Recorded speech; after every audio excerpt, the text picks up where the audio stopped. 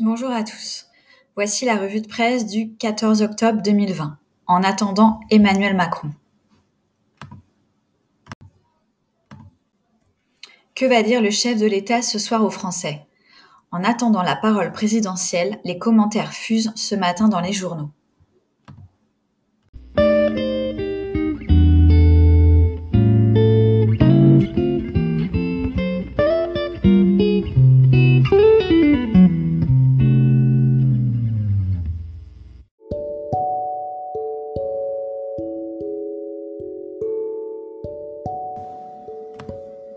Ainsi, pour le Figaro, derrière leur masque, les Français retiennent leur souffle. La deuxième vague de l'épidémie est là. Le président de la République doit s'exprimer.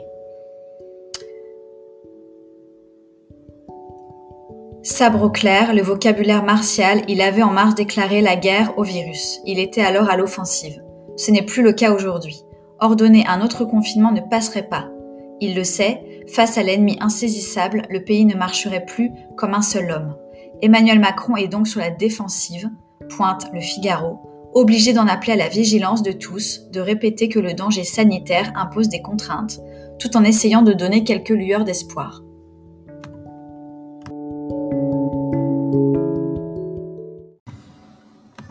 Que va dire Emmanuel Macron ce soir aux Français?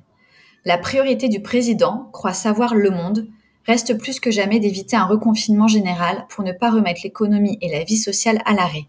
Tout reconfinement local semble également écarté à ce stade, mais le chef de l'État pourrait décider d'imposer des couvre-feux, avec interdiction de sortir entre le soir et le petit matin comme en Guyane ou durant le printemps à Mulhouse.